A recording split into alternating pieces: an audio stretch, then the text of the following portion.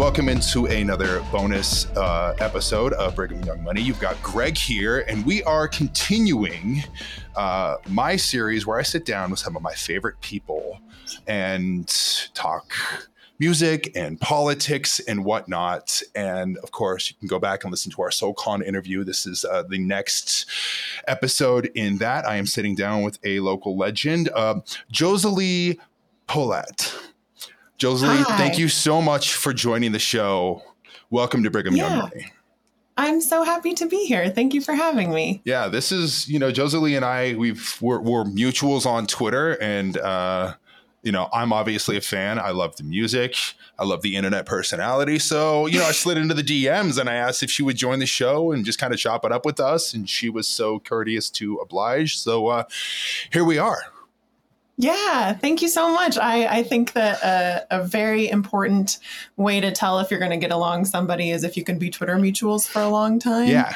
And that's just so telling these days. It's like, okay, if you can put up with the most annoying, worst parts of me, we're going to get along great. So I'm so happy. Yeah, if you don't mind the dick jokes and just me telling politicians to suck my dick from the back, then we're good, right?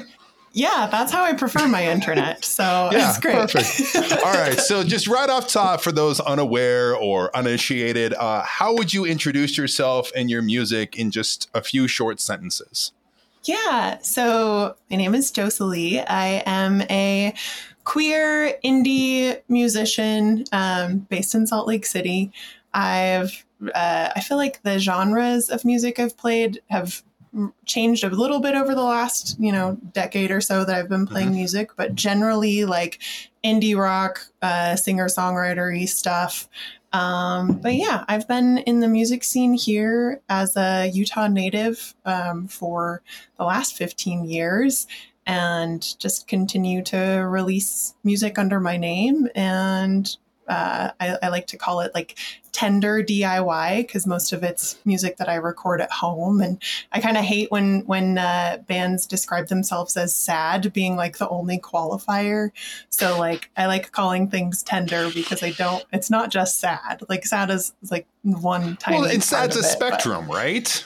Totally. It can be so many different things. It's one part of a very nuanced spectrum of emotions. Yes, exactly. So yeah, emotional music, but not necessarily emo. I don't know. I'm so bad at describing my music, but that's me trying. You know what I would describe it as? I would describe it as worth listening to. Oh, thank you. I appreciate that. That's a great descriptor. Right. So, now that we've gotten the intro out of the way, let's talk influences. So what initially inspired you to make music, and who would you list as your big time musical inspirations? Yeah, this is such a hard question, but I feel like it just depends on. I know it's broad. I know. I love it though, because I feel like I'm inspired by new musicians all the time, but I grew up in a super musical family. Both of my parents are, people that have a really elaborate record collection and always had music on in the house growing up. And some of my very first influences were Joni Mitchell and Edie Brickell, Paul Simon, Led Zeppelin, those were things that were on in the house all the time. The Beatles were a huge thing that all of my family was obsessed with. So it just kind of felt normal that you expressed your emotions through songwriting. So it was I should be like these people, and all of the emotions I have, I should write songs about them. And then as I got older, I got more into more angsty stuff. I loved Alanis Morissette. I loved Britney Spears. I would call her angsty. But, sure. Yeah, definitely now. Anyway, I think especially because we're similar in age. I believe I have you by a few years, but yeah, I feel like that's one of the reasons that made Britney Spears so popular is that she was able to kind of capture that teenage and early 20s angst that we all experience. Yeah, absolutely. And she played a huge role in my life, just as far as performance of, yeah, me too. You can be a performer and you can make this your personality. And I had Britney Spears VHS tapes that I had recorded off of whatever TV special was happening. And also really loved a lot of punk rock at that time. I grew up listening to NoFX, but I would say like currently a lot of stuff that influences my music now is like a lot of Jason Molina or songs of Ohaya. Big Nico Case fan. I don't know. I find so many songwriters inspiring. I think it's really brave to write songs. And so just like hearing anybody's life perspective through a song lens always feels really inspiring to me. So I might be assuming, but it does seem like you kind of gravitate towards kind of that honesty and that introspection when it comes to singer-songwriters, correct? Yes, absolutely fair to assume. I am such a lyrics guy. Like if I tend to love, I love music in all of its forms, but I tend to pick up on lyrics first. Then I'll like do another listen where I'm listening to actual musical elements. But always I'm like, the first thing that grabs me from music is how like honest or heartbreaking or relatable the lyrics are. Yeah, I feel like I kind of gravitate towards the same kind of thing. It's why like I have such a man crush on Jason Isbell, because I think that he is absolutely just a phenomenal songwriter, not like when it comes to all sorts of spectrum of emotions, whether it's love or heartbreak or just like, living in a small town, which I know is very in vogue right now. And yeah, he, absolutely. but something like that. Yeah. I tend to gravitate towards, I write, professionally. And so there's always like, for me, it's always a sign, like if I hear something, I'm like, fuck, I should have thought of something like that. And I should have written something like that. Like to me, that's like a sign of someone. I feel like I'm being a little arrogant when I say that, but it's always like such a light bulb moment of like, oh, that's so good. And I wish I would have thought about that or like explored that side of myself or that angle of something that I'd experienced in that way. Yeah, absolutely. I think that's such a key and important source of inspiration for any type of writing, is that feeling of like, oh my God, that's so good. I wish I would have wrote that. Like, I can't believe that exists in the world. And like, I never had that exact like way of portraying that or wording that like that. And I feel that way a lot. And Jason Isbell is such a great example of that because he's such an incredible storyteller. Like every one of his songs, no matter what his focus is of the song, it's like you are transported to whatever horrifically sad or beautiful moment he is describing to you. And incredible guy. And his Twitter presence is incredible also. He's great. So, I really, really love him. If you're not following Jason on Twitter, I don't know what you're doing. Yeah. He's one of the bright spots on an otherwise complete hellscape. Right. It's so easy for like country or folk music people to be terrible. And there are so many good ones also. So he's a good follow. Big fan of his. All right. So next question. It's been a few months since you released your new album, In the Garden by the Weeds, and it's made quite a few waves. I don't think that's a jump to say. And you've even appeared on some best of 2023 lists. Can you kind of give us a quick overview of the album, kind of your thoughts and feelings of the project, as well as what inspired you to make it?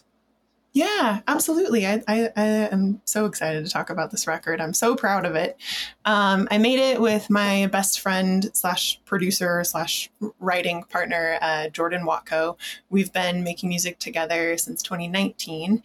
And on our last record, we had gone into the studio with all of our friends and really worked in this big way with live musicians and spent the greater part of a year making this record because we're both weekend warriors with music. So we have day jobs and kind of just fit it in wherever we can. And right when we released that record, the pandemic hit, like the week that we released it. Oh, damn. So all of the work that we put into it, I think it's a very relatable feeling for a lot of folks of like the disappointment of not being able to like really release something from 2020 or like enjoy the fruits of your labor from anything that happened around that time. Sure. And Jordan and I kind of, we were a little disheartened by that and decided whatever we do for our next project, it's got to be very chill. It's got to be like on our own timeline, probably not in the studio, probably because when we started kind of thinking about what music we wanted to make next, we didn't know how long COVID, the first lockdown was going to be happening or anything. So we just kind of approached making music together in a really like not intense way. And kind of figured out what we could do with just the two of us, and really just played a lot with that structure of like, I would write some lyrics and maybe a couple of melodies or like a really basic chord structure on something, and then show it to Jordan, and he would either be inspired by it or not. And we kind of followed that progression for a little bit, and weren't planning on making an album, but then realized that we had enough songs to make an album. And it was over the span of about, 6 or 7 months. We kind of realized last summer, like, hey, I think this could be a record. Like, we've got some thematic things that are happening in these songs that feel kind of tied together. We have like a storyline a little bit. We have some sounds we're really excited about exploring. This could be an album. And so we spent, again, like every weekend recording it, but really in our own houses. So Jordan was living in an apartment up in the avenues, and I live in a house in South Salt Lake, and we just kind of traded off whose living room we were recording in each weekend, and just kind of playing around with what we wanted to include. And it was really intentional, but also really laid back. And we kind of didn't really know what to do with it at first. We were like, let's put it out. Let's see what happens. And it's been just the way that people have related to it has been so like such an honor. And so just so cool. I love the way that people have been talking about this record, because I think Jordan is a genius when it comes to production and sounds and like the sonic environments he creates. And this album for me was a lot more vulnerable about the reflection of like, I don't know, being a person and taking responsibility for your own actions. And I'd never really done quite so vulnerable lyric writing before, I feel like, as I did on this record. So it was just this really fun way for us to kind of collaborate and really showcase each other's talents in a way that really was mostly just about our friendship. We would get together every weekend to record, but talk for 4 hours about life and dating and trauma and families. And then we'd make music for a few hours. And I think that's what I'm the most proud of this record, is it's like not just a showcase of the music that we made, but a little bit of a showcase of our friendship too. So it's special that way for me. I think of this record as like, oh yeah, that's mine and Jordan's baby. That's really special. This isn't a question. It's just, more of a comment and my thoughts on the album. One of my favorite things that you talked about, it does have a naturalness to it. And it does seem to kind of, I won't say that it's seamless, but it tends to flow super well. And I enjoy the honesty of the songwriting as well. And it does feel like, you said it was kind of birthed out of the pandemic, and you can kind of feel that, that angst that we've talked about before and some of that frustration. I think a lot of us were going through that. I know that I went through the ringer emotionally, trying to hold down a job that I hated, and I was raising a toddler at the time. I can't even imagine. I think that's my favorite thing about the album, is not only just how natural it feels, but how relatable it is. And I just wanted to, tip my hat to you, because I know that has to be a lot of hard work that came to fruition. Thank you. I really, one of my main goals for writing music and creating music is to create something that's relatable. I think being a human can be such a lonely experience, and that specific time in everybody's lives was so consistently similar. Like everybody was going through very similar feelings, but in such vastly different ways. And being able to like relate to other people in this way, especially through music that's like so personal and so creative, just has always felt really important to me. And I when I hear that it's like helpful or relatable, or like people feel seen by it, like that's the greatest compliment I can ever get. So thank you. I'm so glad. It's become one of my favorite walking my dog records. I'll just put my headphones in and I'll go like cruise the neighborhood and kind of just like get away. And that makes it's been me like a nice so escape. Happy. Yeah, I love it. I love it. I love that you say that, because when I was writing that record, a lot of the lyrics came from walking my dogs. At the time of the record, I had 2 dogs. I just have one now. One of my dogs passed away at the end of last year. I'm so sorry to hear that. That's really hard. Thank you. She was a little old lady, and it was a long time coming, and she lived a very happy life. But I walked both of them a lot, and it was my like saving grace during the first year of the pandemic of like, at least another little being is relying on me to get outside today. Sure. And so many of those lyrics came from, you know, those quiet walks with them, or like just trying to find inspiration in the mundane of my neighborhood. So I love that it's dog walking music, because that's truly like where it was birthed. I love to hear that. All right, let's I would like to, you know, as a parent, everyone likes to say that, oh, you know, we don't pick favorites. It's bullshit. It's bullshit. Everybody has a favorite. You know, you talked about how this record, you know, is your and Jordan's baby. Do you have any favorite songs? I would like to play favorites with you. And you know, is there anything that like any special moments you'd like to share? Any song where you're like, I kind of did my thing on that record? Yeah. Gosh, with it's one of the shorter records that I've ever written. It's just 9 tracks. And so much of that came from like really whittling things down to like, I wrote like 30 songs over that first year of the pandemic. And Jordan and I worked so hard to make sure things felt connected and part of a theme when we were figuring out what was going to go on the record. So I do feel so proud of the whole thing. But I will say, if I'm going to play favorites, there is something really special to me about this record's opening and closing tracks together. The first track is, it's YKIM, but it's You Know What I Mean, or YKWIM. I can never remember the it's acronym, my favorite. It's my favorite song on the record. Oh, I'm so glad. For the record. Perfect.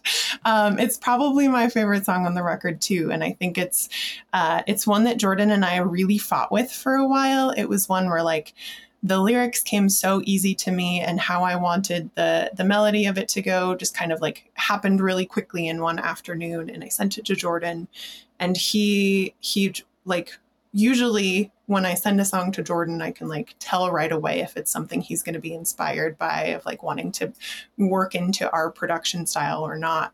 And this one was one of those where he was like, I love it. I don't know what to do with it. He's like, this might just be one of those songs that's just a Josaleigh by herself one. And the more time went on and we started working on other tracks, Jordan just kept coming back to that one and being like, this is so important. Like, I feel like this has to be part of the record because of the theme of it. And I don't know what to do with it.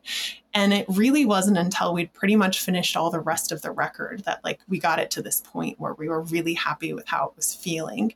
And we kind of took it through the ringer. Like, there were days for that song where we were recording just feedback with both of our guitars in my kitchen and like scaring the shit out of my dogs and like making the world's worst noises.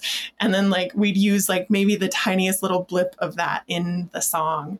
And then I remember this one specific day when I was over, a lot of our production time is like me laying on Jordan's couch while he is on his computer and me just like shouting out things while he's doing like most of the work. And that song felt so good and so close to where we needed it. And both of us agreed that it was just missing something. And we talked about like what it could possibly be missing for what felt like hours. And then Jordan just sits down and adds like 3 piano chords at the end. It's like towards the outro. And suddenly the song felt like full and complete and finished, and like was the smallest little thing that he just like, it felt like he pulled it out of thin air, and it just became my favorite song. And I remember listening to it after we'd kind of put it all together and we had a rough mix, and just being like, I would listen to this. Like, not even like, I'm not just proud of this being a song we created, but like if I heard this on the radio, I'd be like, who the fuck is this? I love this. And that felt so good. And similarly, the last song on the record, July, is such a personal song for me. Last July, I was probably like the most depressed of my life and like got COVID and was just like going through just a really difficult time in my brain, and wrote that song about just feeling really like hopelessly hopeful. like trying to convince yourself that there is hope when you really don't believe it, and like talking about like, here's all the things that I'm doing to try and help with my mental health. Like I'm going to the gym, going on a walk, I'm calling my family, I'm doing all the things, but like none of it's fucking working. And what do you do when none of it's fucking working? And that song, when I wrote it, it was like so quiet and mellow and like sad. And I sent it to Jordan, and a couple days later he invites me over and he's like, don't be mad, but I made that song into a total dance banger. He's like, I don't know if it's going to work. This could be totally wrong. I love the juxtaposition there. Yeah, absolutely. So it like went from being this, like, I thought the saddest thing I ever wrote, to being like something to where it sits in the album, and the feeling of the final production feels like so hopeful that I feel like it just captured a lot of the nuance of like just the complexities of how hard and beautiful it is to be alive all the time. So those are my two favorites, I think. I love it. We're officially titling this episode Crying in the Club. Perfect. I think that's ideal. Yeah. I kind of want to switch gears really quickly and just talk our hometown, talk Salt Lake. You are a native Salt Laker, or native Utah, correct? Yes. Yeah. I grew up in Ogden, but as soon as I could drive, I love Ogden. One of my favorite places. It was a great place to grow up. And as soon as I could drive, I was in Salt Lake every weekend, like living on the floor at Kilby Court, basically. Hell yes. And have officially lived in Salt Lake for almost a decade. So you're a native home at this point. Yeah. It's home. Yeah. Yeah, my wife's from LA, and she's lived in Salt Lake now for like 15 years, and she always likes to preface and be like, "Oh yeah, I'm from LA." I was like, "No, hon, you've been here the better part of 2 decades now. No, you're from Salt Lake. 15 years, you can claim it. We get yeah. All right, but I would.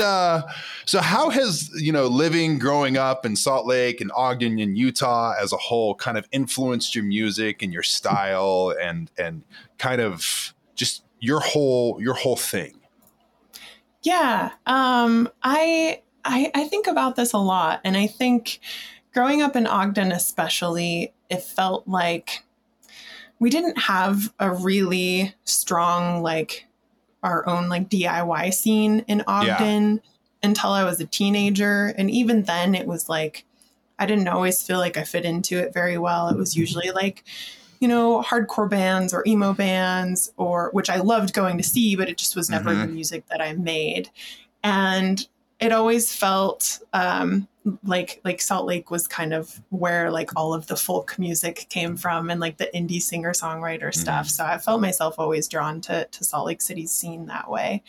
And being a young feminine musician in Utah, where it's like such a boys' club, was always like so frustrating as a young person too, because I would get lumped in of like, oh, you're going to open, oh, you're going to do backup vocals, oh, you're going to do this. And it was just like, no, I want more than that. I want more than that. And I think it kind of like forged me in the fires of like trying to defy people from a very young age of just like, no, like I'm going to work my ass off. I've got what it takes to do this. I'm going to fucking do it.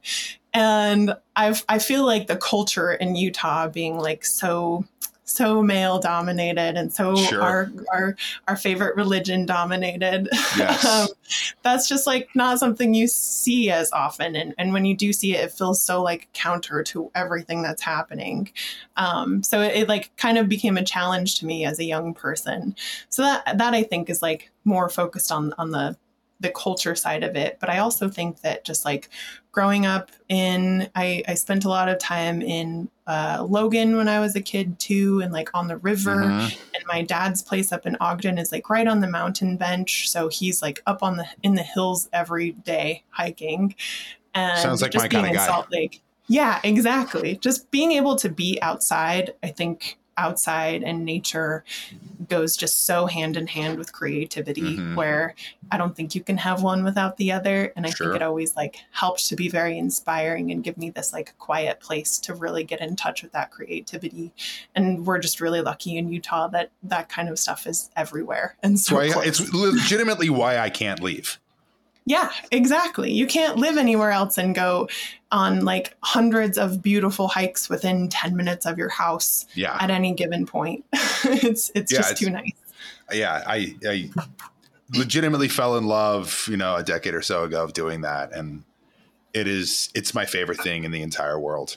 And that I can like access it from my front door is pretty unparalleled. It's incredible. It's such a beautiful place to live. And I feel like I'm always learning new things about it too. I'm just always like, this new hike or this new place or this new little like town in southern Utah that I've never heard of. Yeah. Like it just is always surprising me. I feel like I haven't traveled nearly enough as an adult because I'm just like constantly distracted by shit that's here. Yeah. Like, why would I spend a bunch of money on a plane ticket when I can just go over there? Yeah, exactly. Yeah. I mean, like, like Kanab's a lot cheaper than Scotland. Yeah, exactly. We've touched on this, but I kind of want to expand a little bit. And in my opinion, I think that the Utah and the Salt Lake music scene stays fairly underrated, whether it be punk or folk or hardcore or, what have you. They kind of, runs the gamut as far as genres go. And this is, of course, despite having a handful of bands that have really broken into the mainstream. I would love your overall thoughts of someone who's spent now over a decade in this scene about the music in Salt Lake and Utah overall. Yeah, I am obsessed with our local scene. I think it's so good. I think I get so frustrated when I listen to so many bands from all over the country and people are like, what's in Salt Lake? Bands don't tour like through Salt Lake nearly as much as I think they should.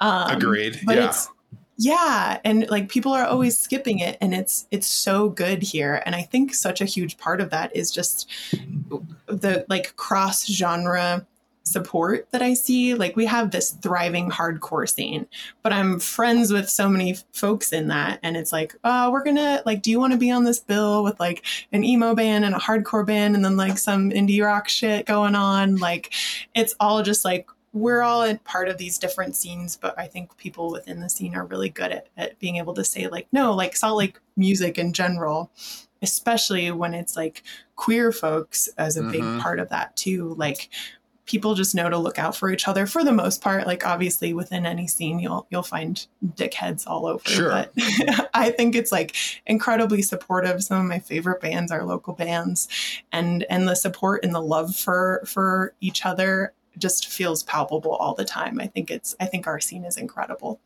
Mm-hmm. Now, speaking on, we kind of talked about this a little bit, but again, I want to expand on it. You've seen Salt Lake or SLC Punk, correct? Oh, yes. Yeah. So I personally subscribe to the SLC Punk theory that because Salt Lake and Utah has such a conservative, religious, male dominant majority, the counterculture here feels like they have to go that much harder. It's kind of the opposite or greater reaction that you get in physics. And I would like your thoughts on that, because it's certainly something that I've experienced going to punk and hardcore shows. And I would love your thoughts and your experiences when it comes to that. Yeah, absolutely. I think it's very, very similar as to like why SLC is one of the queerest places in the country too. It's just like when you have this dominating culture that is just Republican white dudes like making all of the calls for everything that impacts your life, it's so easy to feel really helpless in a lot of that. And I think one of the like fastest, most like effective ways at creating community and like bonding with each other over defying those sorts of powers is music, is to like find people that like the same shit you do. And also like there's nothing that feels more defiant than like being in a mosh pit at a hardcore show or a punk show. Absolutely. And like if you grew up religious, I am gratefully like did not grow up religious, but so many people in my immediate orbit did. And it just like the joy of like taking people to a show where people are like screaming and yelling and getting that anger and frustration out, especially where this counterculture of, or the culture of, the Mormon religion in general feels so like, don't be in touch with your feelings. Don't talk about anything. Like the vulnerability it takes. Yeah, exactly. The vulnerability that it takes to like write music, perform music, be in a room with strangers where you're all being moved by that music. Like that in it of itself is just defiant of the normal culture that happens around here. So I think the need for it is so huge because it's Utah. And I think it absolutely feeds into all of us thinking like, or knowing how important it is. Like we have to do this. This is how we are activists and how we are defiant against this like pretty fucked up place to live. Yeah. Like at least we've got this piece happening like in a big way where we can all feel connected.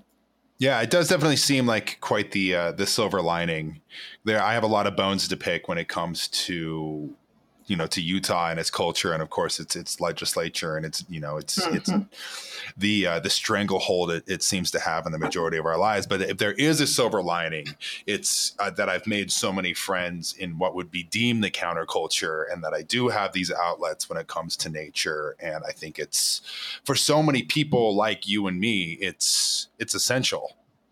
Yeah, absolutely. And it's why we stay here. I get so many people that either have left or are thinking about leaving, which I mean also crosses probably any of our minds all the time with the lake drying up and all that fun stuff. Yeah, that's always front and center on my mind as I raise a 5-year-old. Yeah. Oh, I'm sure. I can't even imagine. Like I'm just raising myself, and I think about it every day. I can't imagine like trying to think of a future while having little children. But yeah, it's something that keeps us all here. It's like, yeah, but this is where my people are. And it feels easier to find your people when you like have to be outwardly defiant against like the norm around you, I think.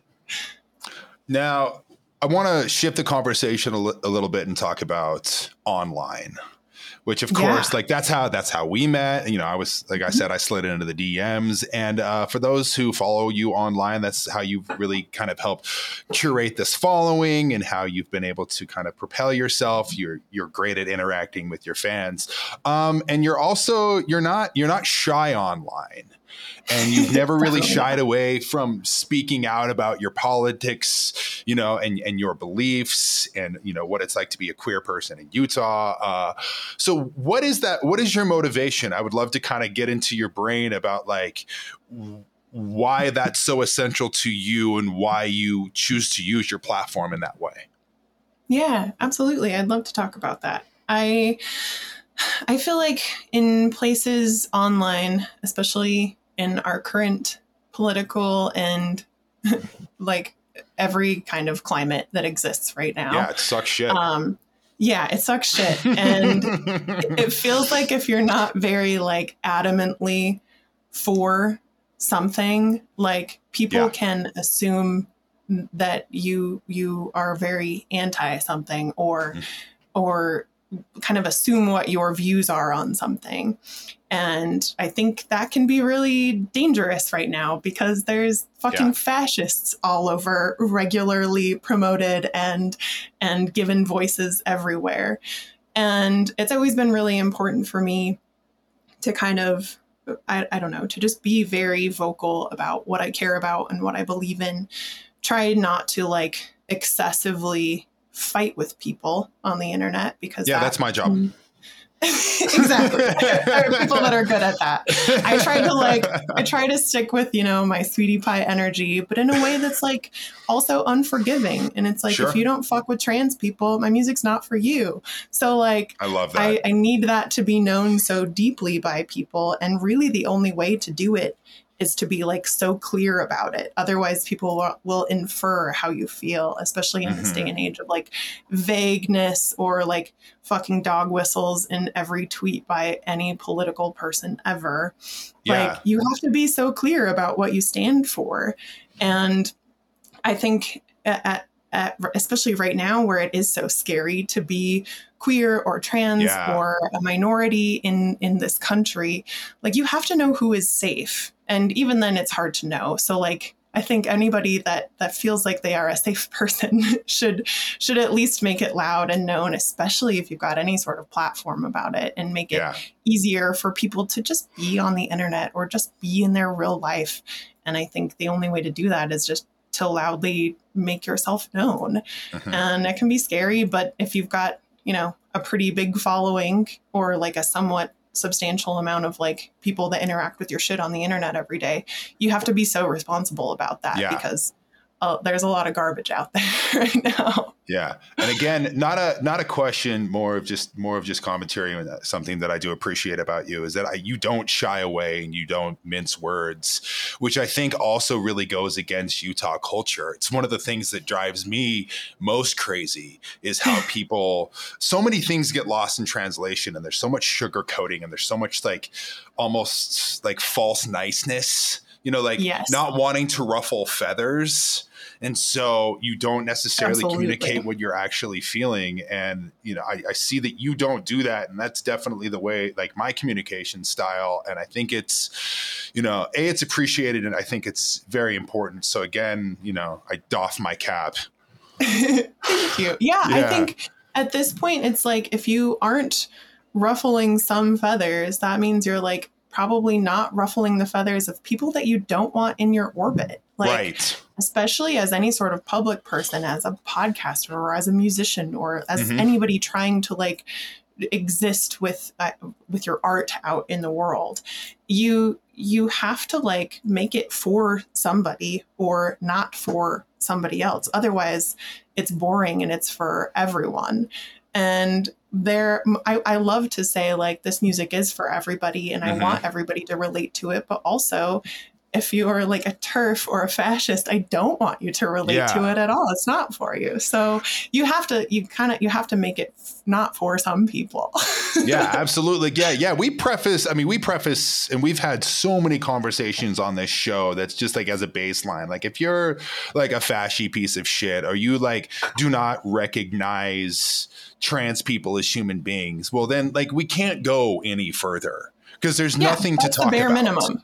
Yeah, exactly. If you cannot like recognize somebody's basic humanity, then there's no reason to talk to you. Yes, completely agree. And you have to be like so clear about that on the internet. Otherwise, people will project whatever type of person they think you are onto you. So you have to be like, no, this is the kind of person I am. Here you go. I'm spelling it out in the most you can in like 140 characters. Yeah, absolutely. Or, unlimited if you want to be a shithead and subscribe to Twitter Blue, which fuck you, Elon, you're never getting my money.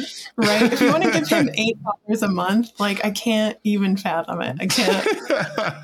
Oh, speaking just on all these notes, you've also just been super outspoken. It was one of the reasons why I initially followed you and I've gravitated towards your music and just you as a person, is you've been super outspoken in regards to the Utah legislature and especially Governor Spencer Cox's views on gender and sexuality. I know how enraged you were when he signed the trans ban. And I would love kind of your thoughts on that, as well as, your motivation, I guess, just like a kind of a whole holistic view of, you as a queer person in Utah, how that's affected you and just your thoughts overall, I guess. Yeah, absolutely. I hate our governor so bad, like so much. Same. I never bullied anybody in high school, but it's only because I wasn't in high school at the same time as Governor Cox. Like, I hate this man. And what really bothers me so much about him is his just like performative, like kindness towards trans folks, like him crying when he hears a trans kid story and then like turns around and signs legislation saying they can't play fucking high school sports. Yeah. Like, he's Greg Abbott with better PR. Yes, exactly. Just like a coat of like shitty paint on Greg Abbott. And we all, oh God, I hate him.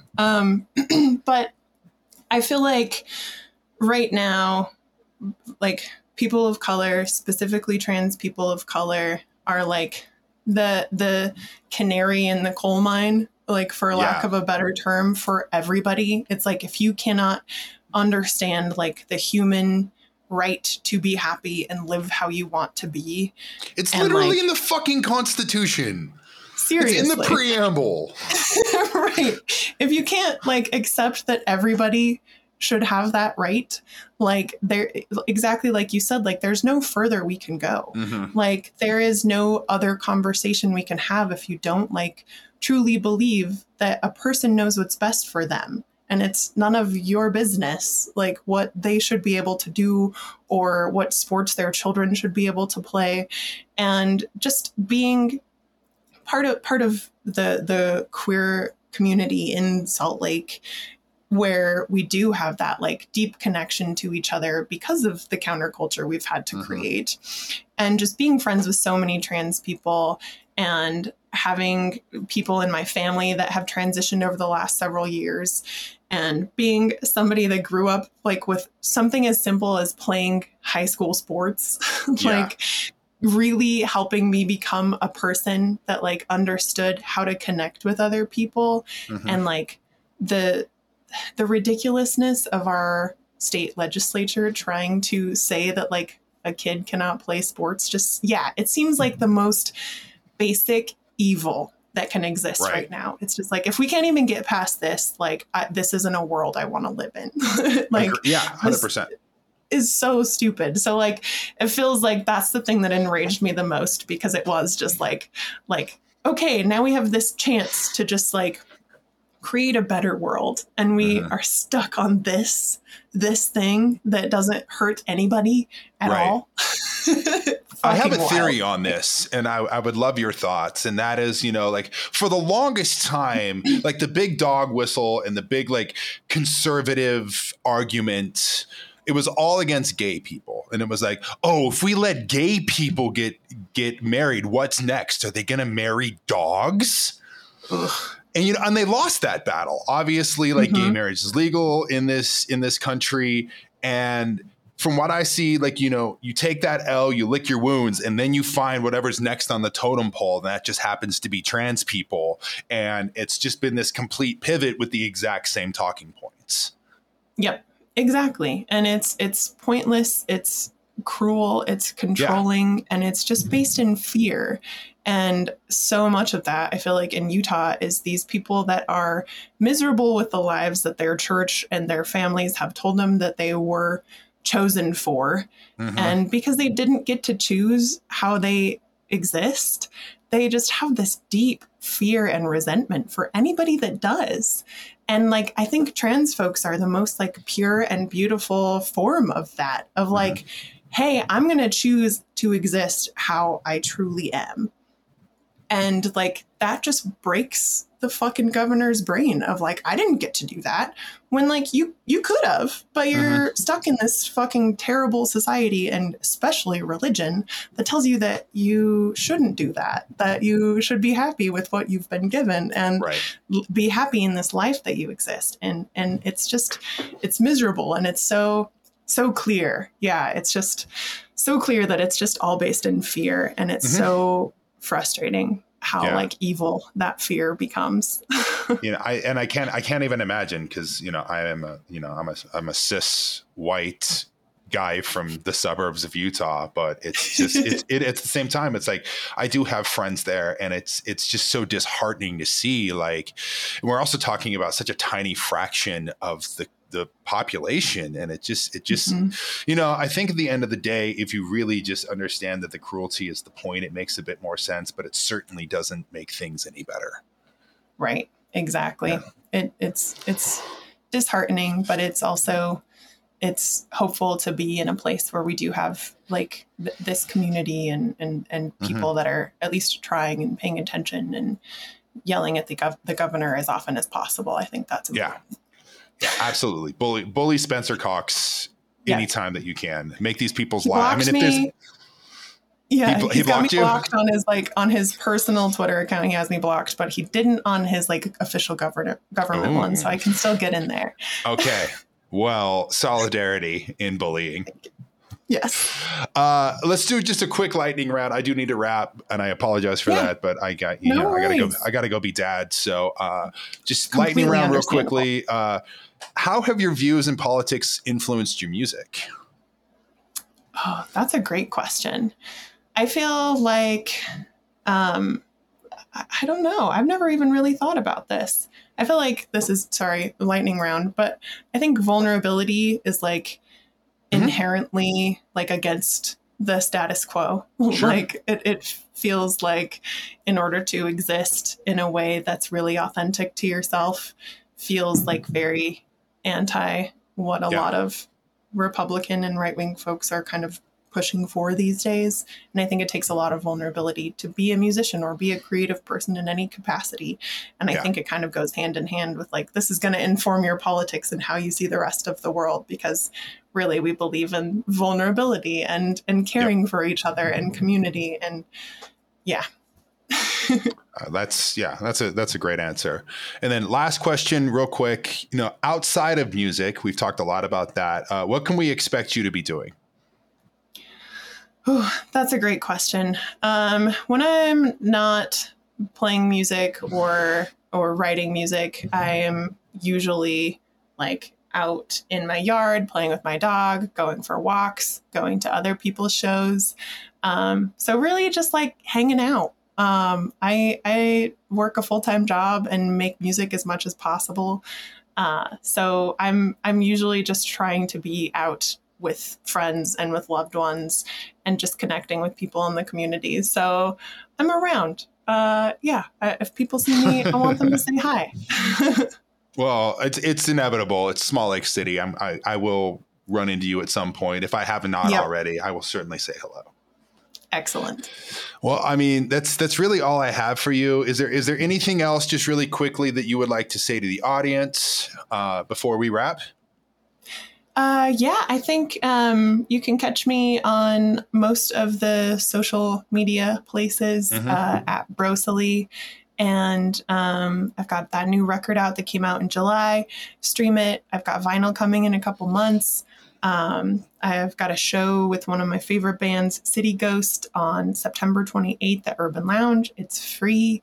It's a great local lineup. And I think my other thing is just like, go for a walk. Take a walk today. That's what I always want to tell people.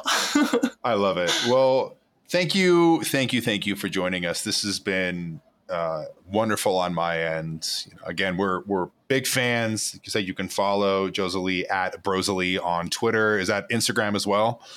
Yep, it's everywhere. It's okay, on all the platforms. Yep. And then go see her. It's at Urban Lounge, right? The 28th. I'm going to do my damnedest to come to that show. Excellent. Glad to hear it. Thank you so much for having me, Greg. It was great chatting with you. And on that note, let's go for a walk and take care of each other. And we will see you back next week. Thank you all for listening, and thank you for subscribing to the Patreon. Bye-bye.